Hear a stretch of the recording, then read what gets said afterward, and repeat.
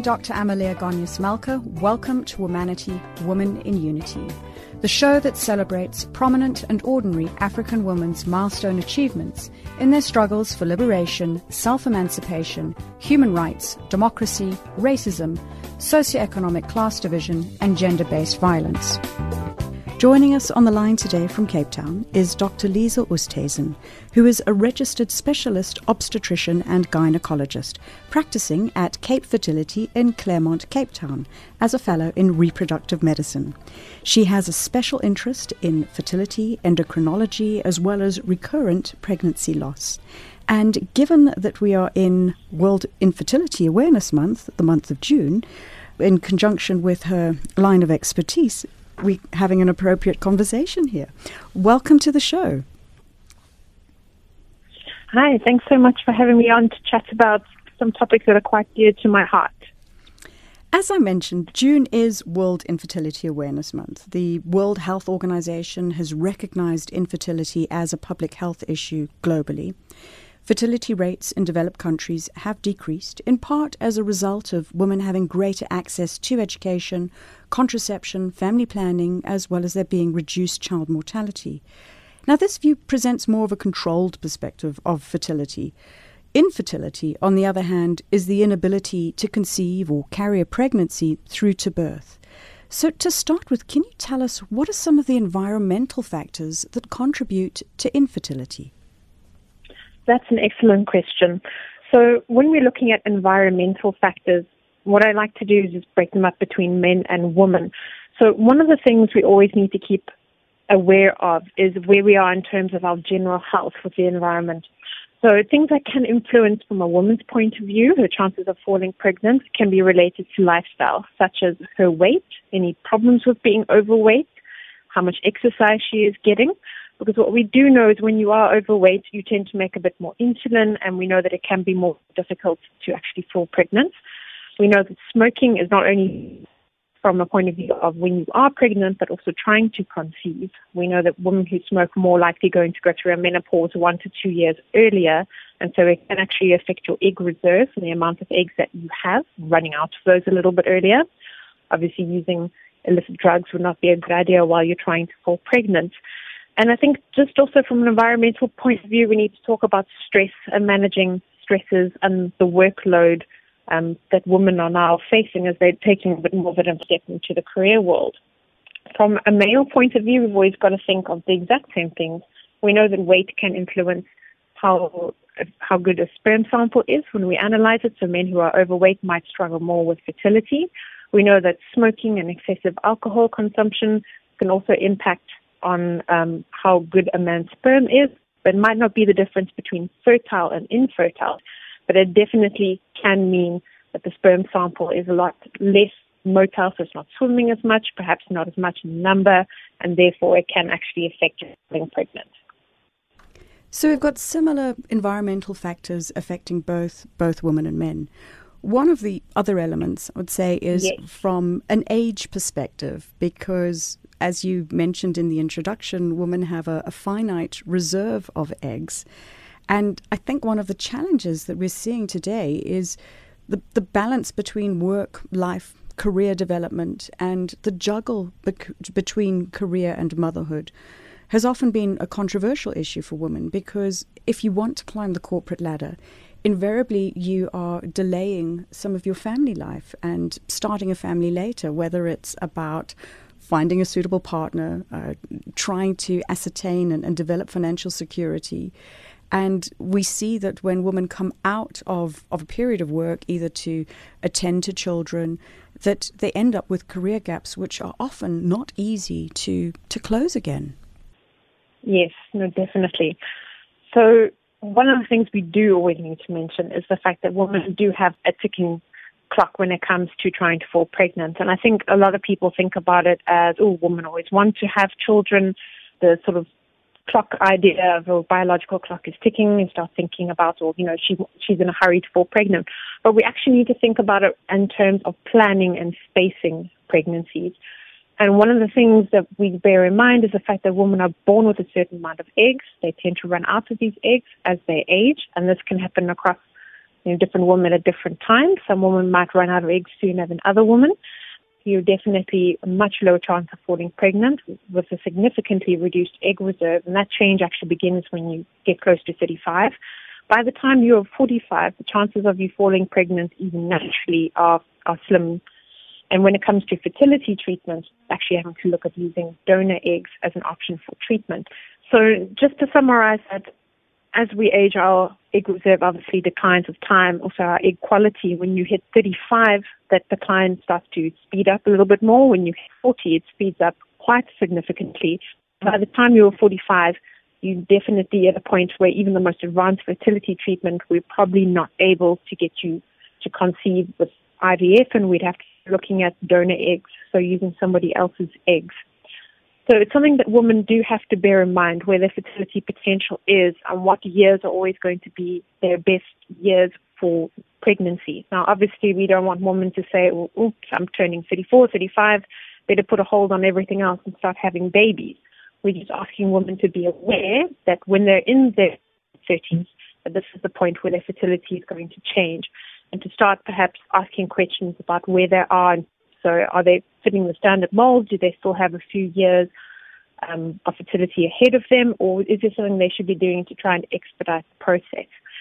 Now, when we're saying expedite the process, obviously not every woman out there is going to run out, find a partner, or even use our sperm bank and try and fall pregnant. We want to give women options for how they can take control of the decline in fertility as they age.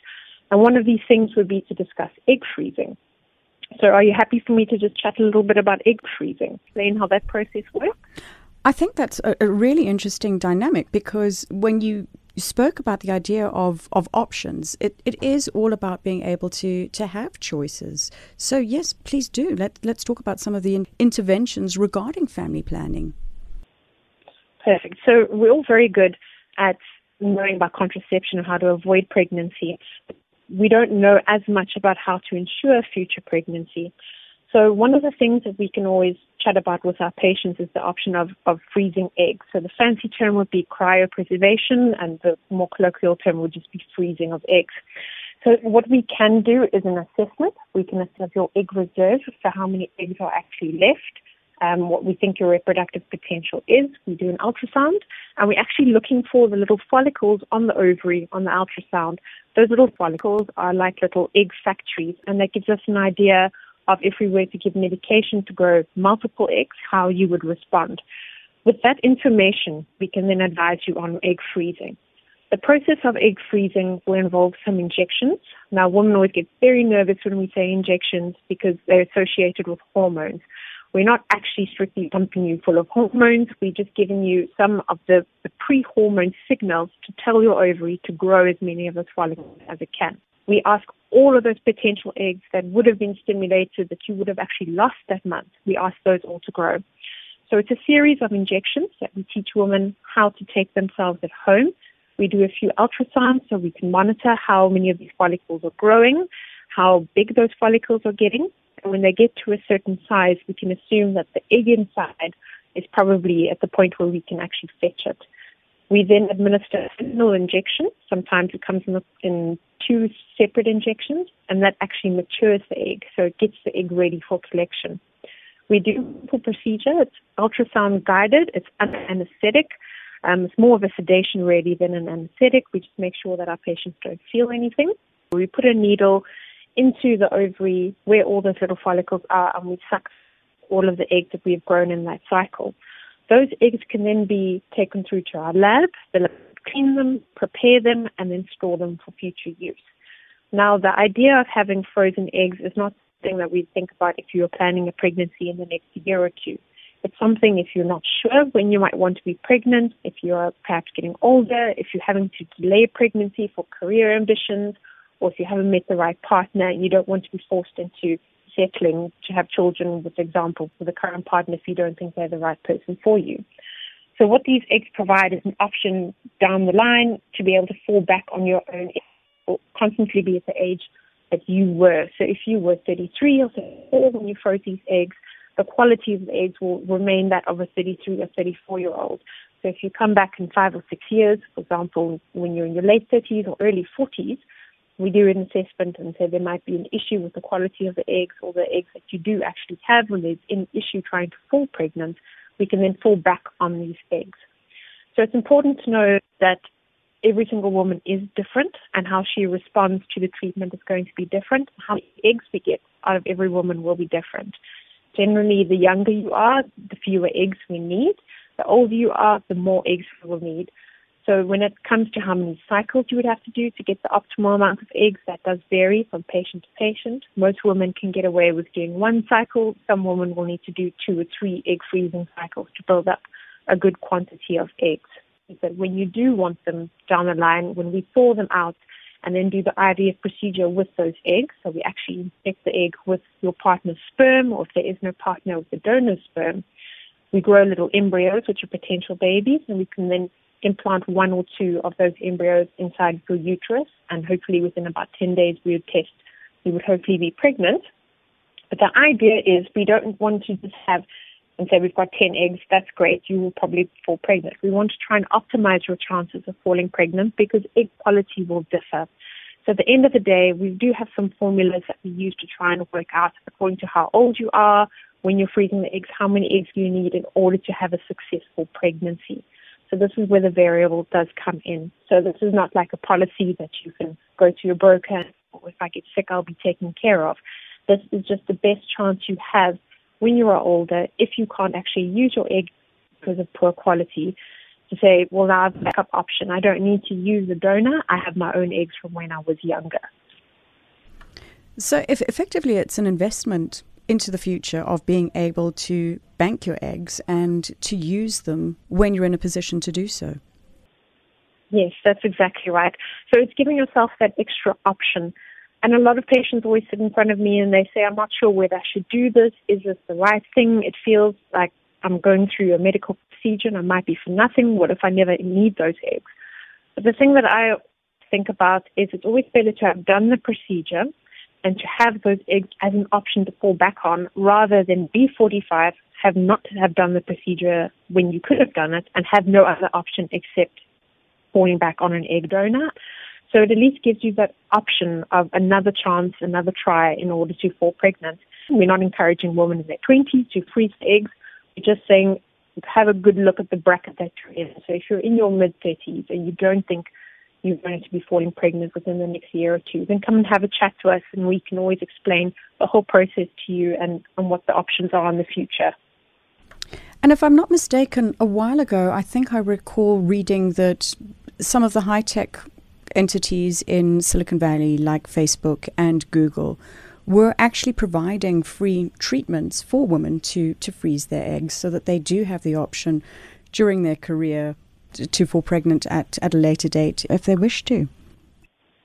Yeah, so that is definitely a thing, and it's something that we are a little bit cautious of, because obviously it's wonderful when your company will pay for you to do that because you don't have any other financial burden or to take on to actually go and freeze your eggs.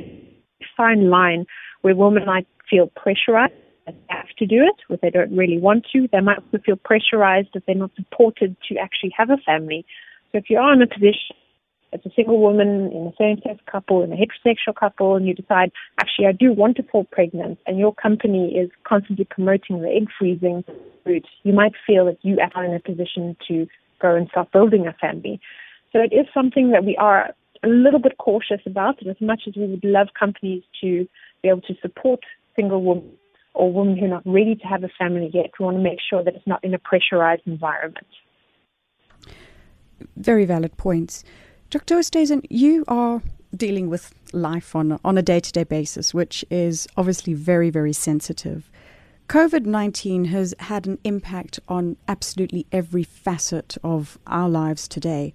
For people undertaking fertility treatments, it's an emotional period, it is time-sensitive, it's often an expensive process. How is your organization, Cape Fertility, navigating these challenges through the various lockdown levels that we're currently going through? So that's an excellent question. Obviously, we're all affected by it. And our biggest concern for our patients initially in the beginning was, what about our patients who are in the middle of treatment? What are our options for them? as well as the patients who we feel can't really afford to wait 3 months or 6 months until things are a bit more stable. So in the very beginning, our patients who were on treatment, the burden of care really was we had to complete their treatment cycle and make sure that our patients were safe in this environment. The safety measures that we had to take are safety measures that most businesses have been taking. So making sure that our patients check their symptoms in the morning before they come in, that they rather don't come in if they're feeling ill. We're checking temperatures of our patients. We're asking everyone to wear face masks. We do have sanitizing stations. The doctors are all wearing work uniform that we don't take home with us. We don't expose our employees at home to any exposures. So we're wearing eye goggles, we're wearing masks. So it is a little bit less personal, unfortunately, when we meet a patient, but we make sure that none of our patients are exposed to us, essentially.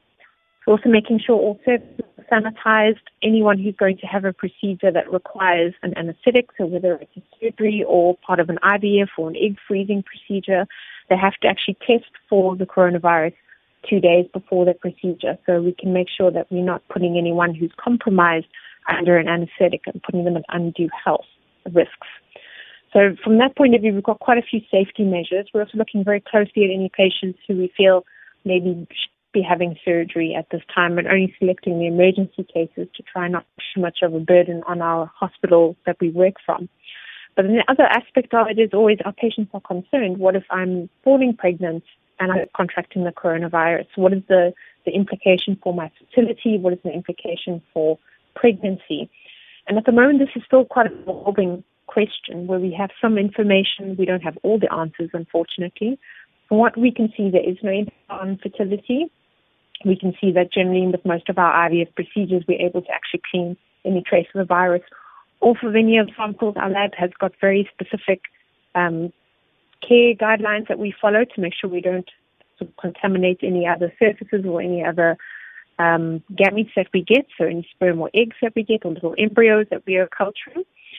And then from the point of view of pregnancy, like I said, it's still evolving. It seems in early pregnancy there might be a bit of an immune protection that women who are pregnant receive. We know that there's a little switch in the way you respond to infection pre-pregnancy and during pregnancy. That might actually be protective from a symptom point of view. So early pregnancy still seems fine. Our only concern is if you're very ill towards the end of pregnancy with very high temperatures. We know that when you have a fever, you are more predisposed to go into preterm labor, maybe break your waters, and that's one of the things we are concerned about. So we do urge all of our pregnant patients to take those extra precautions, make sure that they are excellent with their hygiene, not touching the face, avoiding people who are sick, and seeking care early if they think they might be infected. There's quite a big balance between all of the health and safety checks, and then also just managing the emotional concerns of patients who are coming into a medical practice. We are aware that we are asking patients to come in several times over the course of 2 or 3 weeks for the treatment to a medical practice in a building full of medical practices that might then obviously be escalating their risk. So as long as we're taking safety precautions, our patients are following the safety precautions we're giving them, at this point we don't feel that there's enough reason to withhold fertility treatment from our patients. That's excellent news that COVID hasn't impacted as detrimentally on people seeking fertility treatments, and with all of these stringent measures that have been put in place on safety and health. Today, we're talking to Dr. Lizle Oosthuizen, who is a registered specialist obstetrician and gynaecologist practicing at Cape Fertility in Claremont, Cape Town. We would love to receive your comments on Twitter at Womanity Talk. Hi, this is Lyra, South African Afro Soul singer and songwriter. You're listening to Womanity, Women in Unity, presented by Dr. Amaleya Goneos-Malka on Channel Africa, the voice of the African Renaissance, a program that celebrates prominent and ordinary African women's milestone achievements in their struggle for liberation, self-emancipation, human rights, and democracy. Dr. Oosthuizen, turning towards more of a personal perspective, what took you into the journey of medicine, and more specifically to specialize in obstetrics and gynecology? So I think I really am that cliche person whose father was doctor and his mother was a midwife, and so was constantly surrounded by medical people and the impact that they could have on other people. So my drive to do medicine, I think, was definitely something from a young age that I learned from the role models in my life, seeing the impact my mother and father had on our community and on their patients. And when it comes to obstetrics and gynecology, there are a few things that make this a unique field. So first of all, obviously, you get to work with women. You get to work with women in their time of need. There's nothing more sort of sacred than that time of giving birth and being pregnant. And it's an opportunity for you to support a woman safely and bring new life into this world. So it really is a humbling and unique moment that you get to spend with that patient. Also, there are so many problems that women tend to overlook. We are very good at seeking healthcare when we need it, but a lot of the time we decide just problems. For example, painful periods or difficult periods. We think, oh, well, this is probably normal. I must just, suck it up and carry on. So I want to be able to make a difference to some of the problems that were actually affecting women, affecting their quality of life on a day-to-day basis. Then from the completely different point of view of a medical speciality, being interested in obstetrics and gynecology, it really is a unique field because you get to have a little bit of that adrenaline factor because you have emergencies that require you to react quite quickly, but without the sort of trauma side of it. So a lot of people enjoy that a bit of adrenaline rush and they work in an emergency room or a casualty, but at least with obstetrics and gynecology, it's not self-inflicted.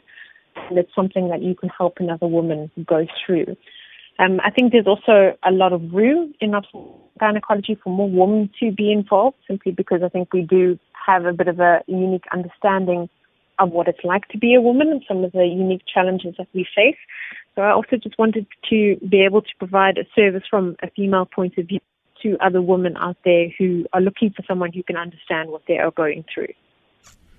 So it's been part of the family business, in inverted commas. We can hear the passion and enthusiasm in your voice. One of the things that I wanted to ask, and this, as you spoke about having the woman's perspective, is that being a female doctor, do you think that your female patients feel more comfortable with you attending them to as women? So I think that does vary, and it's got a lot to do with the patient herself and what she is comfortable with. I think immediately women who tend to understand a lot of things just because you've experienced them before. And if you've been pregnant before, you can relate to that. If you've gone through childbirth, you can relate to that. But I think we can't underwrite what a lot of our male colleagues can offer. I think it really does come down to the doctor individually. And a lot of my male colleagues I've worked with, and definitely here at the practice, are very empathic men. They really do care about their patients. And men that get into obstetrics and gynecology are usually there for the right reasons, wanting to empower, support women through difficult situations. So I think a lot of women are more comfortable with another woman, and we do get a lot of requests to see one of the two female doctors at our practice, simply because we are female. But then again, you also do get some female doctors who are quite cold and just, as they are, lack empathy just because that's generally as a person. But I think there's definitely a little bit of an edge as what you can offer to your female patients. Reflecting a moment on your career, can you share some of the milestones thus far and special moments or achievements that have impacted you? So career-wise, I think one of the more important things is obviously you go through medical school and it's a lot of training and you're exposed to a lot of different role models and a lot of different fields. But I think you really start to find yourself as a professional when you have to go through your internship years and your community service years. And those are traditionally quite challenging years. They're not necessarily always in an environment where you have a lot of support. I spent my internship in community service in the Eastern Cape, so we didn't have a lot of access to sort of, as much education and equipment, and you didn't always have all the support that you would have liked to have at that point when you were training. So I think surviving those 2 years in a hospital that didn't necessarily have everything that you needed and you needed to learn to improvise was quite a molding experience from a medical point of view. I think my year that I spent in community service was probably the most pivotal in my career, simply because I arrived there having just done obstetrics and gynecology as an intern, I felt most comfortable in that field. So I thought, well, let me take over the obstetrics here in Claremont Hospital. Now, that hospital was a handful of doctors and it relied a lot on the GPs in the town to provide a little bit of extra support. And I walked into a unit there that provided very basic support. And I thought, I can do better and I can give better to the women in this community. And I spent a year and a half in that hospital trying to turn around that labor ward and make sure that we definitely had a great delivery rate, that our babies were coming out healthy, our moms were leaving pregnancy healthy, any problems that we couldn't handle were identified early and the right plans were made for every patient. And I was very proud to say in 2010 that we were actually the only maternity unit in the Eastern Cape, and we were recognized as this, that did not have any maternal deaths. So not a single mother who died during pregnancy or the 6 weeks after pregnancy. So I think I definitely put in the blood, sweat, and tears in that department, and I was able to make a difference there. And a lot of that was actually based on the community's input as well. The minute you got passionate about something and you try to uplift the skills of the staff there, the more they bought into it and the more they tried harder. And we managed to establish quite a good pregnancy and gynecology program in that Claremont Hospital. So that was definitely one of the pivotal moments. And I think actually just having survived the rigorous training that we do as obstetricians and gynecologists is another thing to get to the end of that training. It tends to be a 4, sometimes 5-year training period, long hours, because obviously it's not always staffed as well as you like. Babies come when babies come. You don't always have the luxury of scheduling, when your deliveries happen. And it's a lot of hands-on practical training. So it's a lot of hours on the floor. It's a lot of weary bones. On top of all of that, studying to pass your professional exams. So having gone through that training, which is just in its nature very rigorous, and having come out the end of it with the degree it's another really beautiful moment. And you have to go through that rigorous training because you are dealing with human lives here, and the training necessitates that you are capable, that you're competent, that you've got the skills to be able to do your job. Well done on that impressive achievement of being able to turn around the hospital in Grahamstown. It also, though, is a stark reminder between how we almost live in a parallel universe of an environment where you've got resources at an upper level and an environment where you have completely limited resources, and how you try to cobble components together to provide effective healthcare. That's true. And that's something that I think specifically in South Africa we are very good at, that I think perhaps other developed nations don't always have that same kind of experience. We're quite used to being in a situation where if you don't have, this is how we improvise and this is how we get around it. And at the end of the day, the good outcome for our patient or patients in the case of pregnancy is the thing that we are after. So we learn to be intuitive, we learn to be quite inventive in how we get around problems, and I think that's definitely a skill set South African doctors have, and possibly why we're so sought after around the world. We can do with difficult situations. I think COVID-19 has definitely shown that, where a lot of countries not used to make the kind of decisions that we're forced to make on a daily basis in South Africa, in our more sort of underprivileged areas. Given what you know today, what would be your advice to younger women perhaps starting out and wanting to seek a career within the medical profession? I would say, first of all, do your research and make sure that you know what you are getting into. It is a long haul, and it's very easy to say, 6 years of studying and a couple of years of working afterwards. But I think you do need to understand the amount of sacrifice you will have to make in order to be a doctor and to have a career in medicine.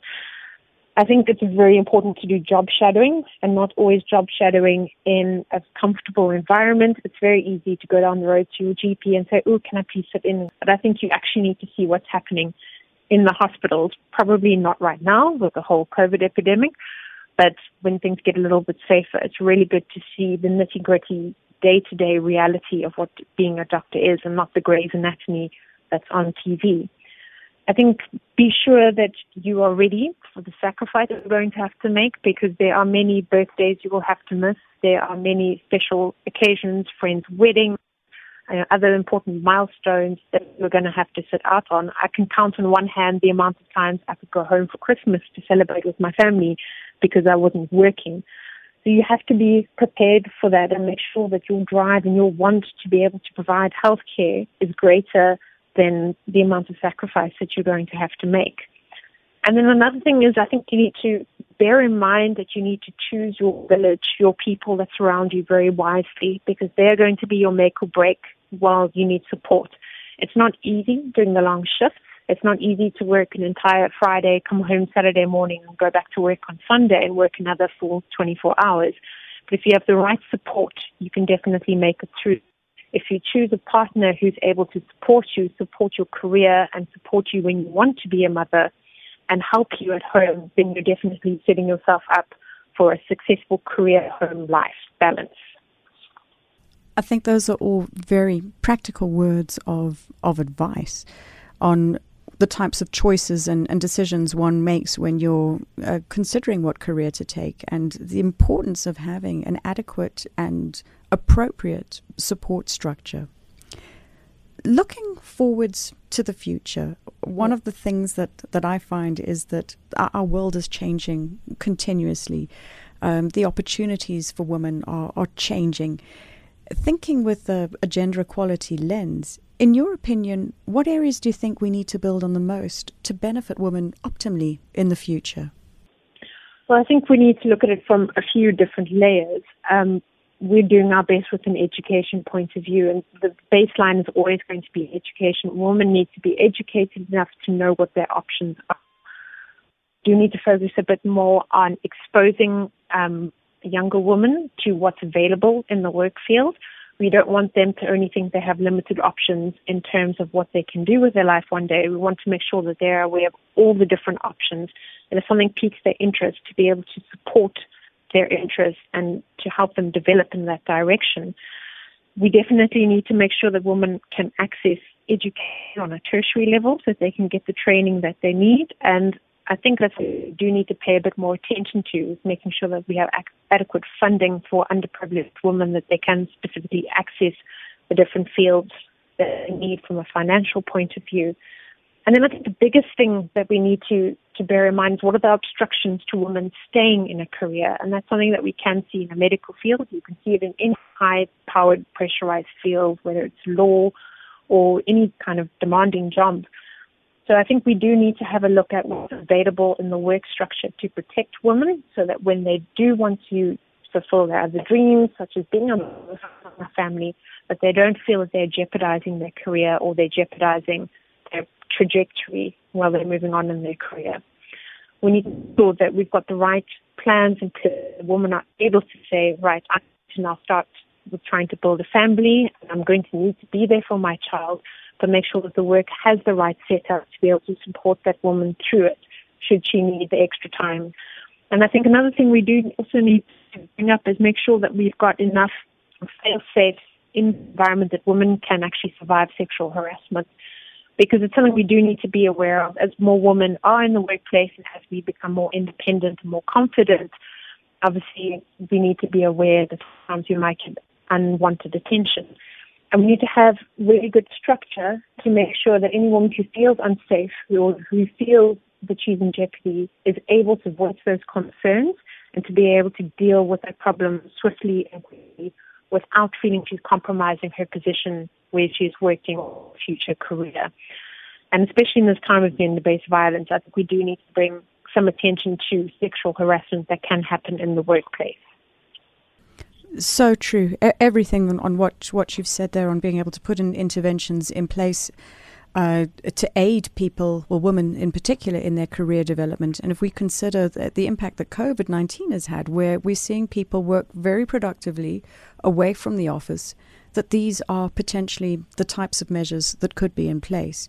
And as you say, gender-based violence is an absolute scourge on society, and we need to look at interventions to limit or eliminate sexual harassment in the workplace. Dr. Oosthuizen, it has been a pleasure talking to you. We are unfortunately coming to the end of our show today. So lastly, as we close out the conversation, could you please share a few words of inspiration for Youth Month to pass on to girls and young women in Africa that are listening to the show today? Definitely. So I think one thing we want is you are not defined by your gender. That anything you set your mind to, you can achieve. And I can list many women that I've surrounded myself with that have been my role models, who have done that exact thing, brought themselves out of a difficult situation, out of it against all odds, and persevered and able to achieve their dreams. The important thing is to find something that brings you joy, something you are good at, something that you can build your skill set and explore your skill sets and be able to try and contribute and make a difference in this world. If you can find that thing that you are good at and you're passionate about, then absolutely nobody, regardless of race, gender, anything can stop you. As long as you put your head down, you focus on your goals, you set out a path for yourself, make sure that you surround yourself with the right team to support you, and you'll definitely reach your goals. Great words of wisdom there and advice. Thank you for joining us today. It's been a pleasure having you on the air to talk about not only your field of expertise, but also to share some of your personal experiences on your development as a doctor in the field of obstetrics and gynecology. Thank you so much for having me on. It's been so lovely chatting to you. You have been listening to Womanity, Women in Unity on Channel Africa, The African Perspective. And we have been talking to Dr. Lizle Oosthuizen, who is a specialist obstetrician and gynecologist practicing at Cape Fertility in Claremont, Cape Town.